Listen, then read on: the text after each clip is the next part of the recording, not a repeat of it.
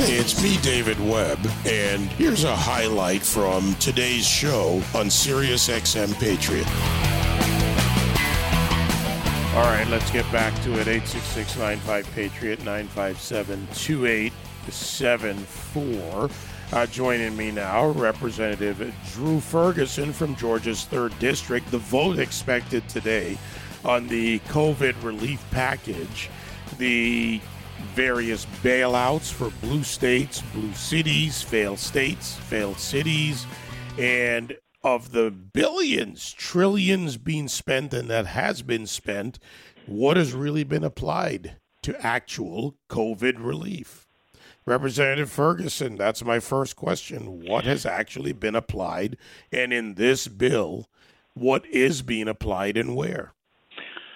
Well, what's been applied is only 9% of $1.9 trillion is going to the actual COVID-19 health crisis.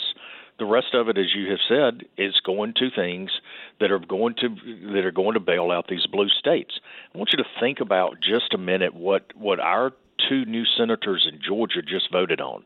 They voted on a bill that cut funding to Georgia by $1.2 billion and increased funding to California by $5.4 billion. To think of this, they're going to get San Francisco will get $650 million to pay off their debt.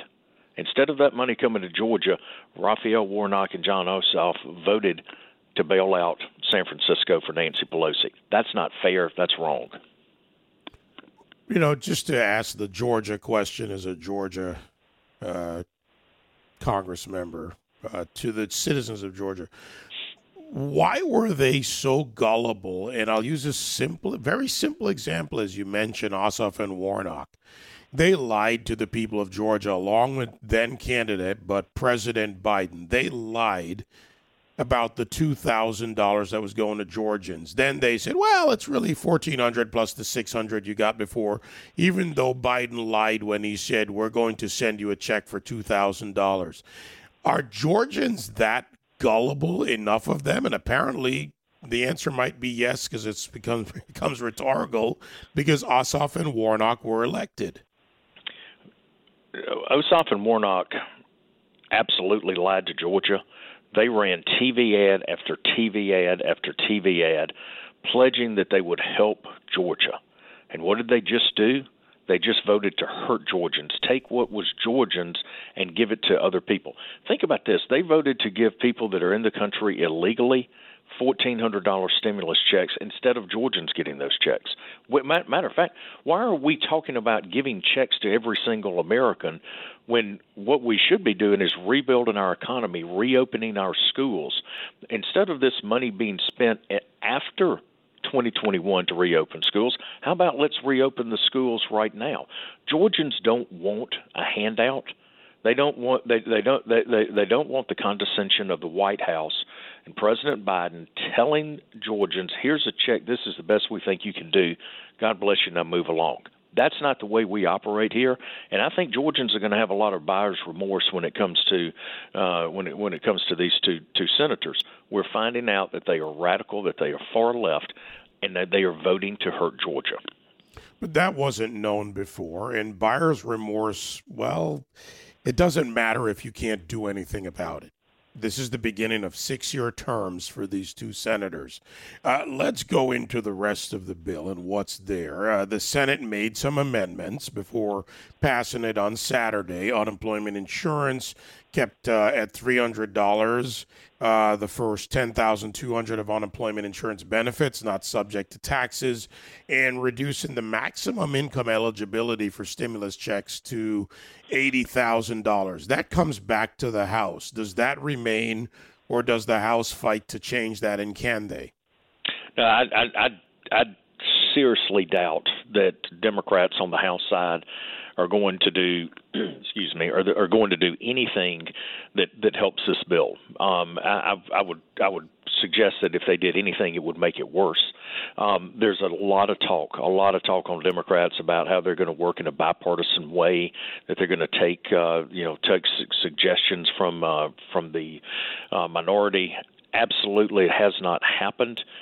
We offered over 200 amendments on this bill as Republicans. Common sense things like you can't get paid more on unemployment than you do at your regular job. Making sure that that vaccines were going to our most vulnerable, the seniors in our rural communities. Amendment after amendment, doing things to make sure that there's transparency with our nursing homes, so that the terrible things that happened in New York and Pennsylvania and Michigan through the negligence of their governors doesn't ever happen again. They rejected every single one of these. I see no chance that they make the bill better. I think it's voted on as it stands right now. Yeah, and look, they have not been, I guess, quiet about this or shameful. Matter of fact, it's shameless what they've done. You mentioned San Francisco earlier. Even the San Francisco Chronicle writing that, this bailout, $650 million of their budget deficit could be wiped out by this bailout. So they're maintaining their city, I guess, for lack of a better term, at your expense if you're anywhere else in America. So this is just one example of how shameless the Democrats are. And to be fair, Georgians who voted for Ossoff and Warnock and Georgians who failed to oppose them by showing up to vote, that was a problem, are at the core of this problem because the Senate is now in their control.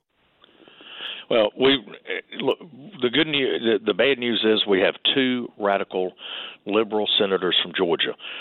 Raphael Warnock is up for re-election in 2 years, and he has started his term by lying to our fellow Georgians and voting to cut funding to our Georgians. Think about this. He cut his vote will cut $11 billion from Georgia seniors in Medicare funding. Think about that. One thing that we have to do is to make sure that our seniors get the entitlement that they have earned. I mean, Medicare is something that is very important to our seniors, and Raphael Warnock voted to cut it by $11 billion. That's just wrong. Oh, no, and I understand the point, and I understand the point in politics. The seniors are also important to both parties because they're an important political football. But, I talk to a lot of seniors as well. I work with an organization that runs a nationwide senior care facility. And seniors want to see the future of this country be there. They have grandchildren, children, grandchildren, maybe great-grandchildren, and it's not always selfish for them. They don't always look at their own needs, but they look at the country's needs, as many do. So going forward, this goes through. It damages, yes, seniors. It hurts so many parts of our economy, including the devaluation of the dollar. This sounds like a dark picture where the Democrats are in charge and the Republicans are not even being allowed into the meeting, the debate, or allowed an amendment. David, what's happening in the House right now, the House of Representatives, is shameful, and it feels. I think this must be what communist China feels like, and I'm not trying to be overly dramatic, but between now and April 1st.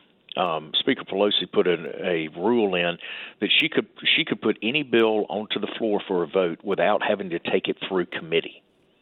Now, so that's why you're seeing this unbelievable push on these socialist bills that are eroding our constitutional rights and our freedoms, that are going through with no checks, no conversation. H.R. 1, nationalizing our federal elections. That is one of the most dangerous things that could ever be brought to the floor of the House of Representatives, and they did it without going through committee. Look at the bills that are going on that will absolutely destroy your right to bear arms this week. Two gun control bills that are just absolutely horrendous.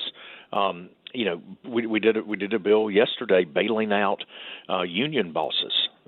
This kind of stuff is it is a wish list for everything liberal that they could possibly want. And really what I fear is that the voices of so many Americans are being canceled right now. They're being censored. We see it on the House floor every day. My folks back home are furious about this. Rome is burning, and we're banning Dr. Seuss books. I mean, the liberals here in D.C. are so out of touch with America, it's scary.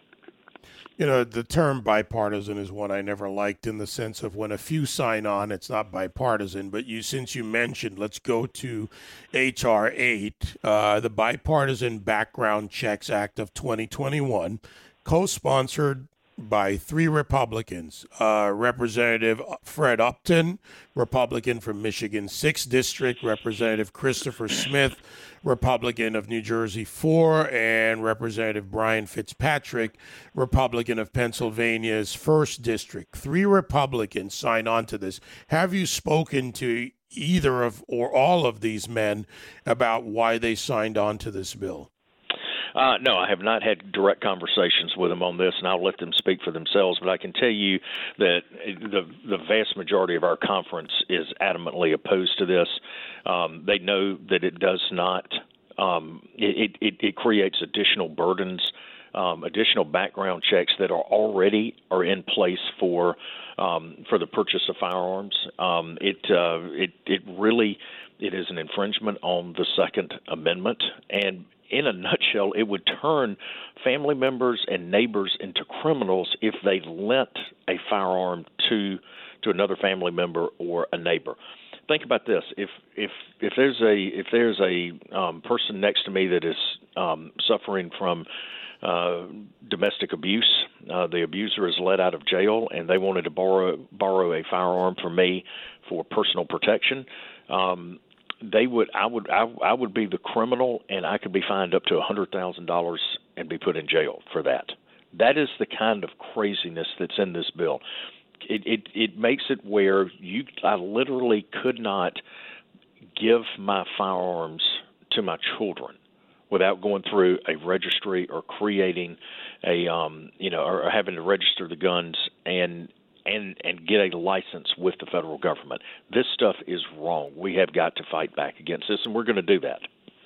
All right. It's going to pass in the House. Don't think that's up for debate. What do you think about the Senate? I mean, the Senate, they just passed. Again, Republican opposition aside, the fact is the Democrats have the numbers. And does this look like it will pass in the Senate, this H.R. 8? As of right now, they would have to get 60 votes on it. But, Joe Manchin has once again seems to be wavering on this commitment not to break the filibuster tradition in the Senate. I don't know if you've seen the reports. They're now talking about filibuster reform. Yet to see what that means, but that sounds like they're going to get frustrated not being able to get these liberal wish list items across the finish line. So once again, they are going to change the rules of the game. This is not the right way to do it. I hope that Joe Manchin will honor his word and not vote to do that.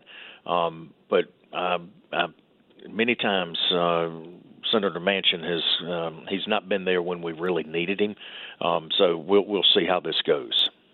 You know, I got to tell you, call it a professional note because it's not personal.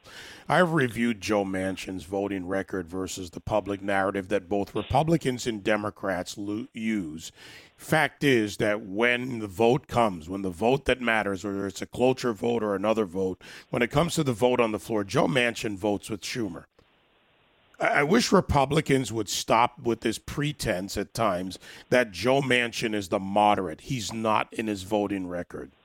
I'm glad that you have pointed that out. I had someone tell me one time Joe Manchin is consistently never there when you really need him, and I think what we've seen is that he is probably the best number 2 no vote that you will ever have. But when it comes to being the only one, he just tends to fade into the background. So I'm glad that you've pointed that out, because ultimately whatever comes out of your mouth really doesn't matter. It's your voting record. And so thank you for pointing that out, David. Representative Drew Ferguson from Georgia's 3rd District. Good luck to us all. Thank you, sir. Thank you. Bye-bye. You can join me live on The David Webb Show Monday to Friday, 9 to noon East on SiriusXM Patriot 125.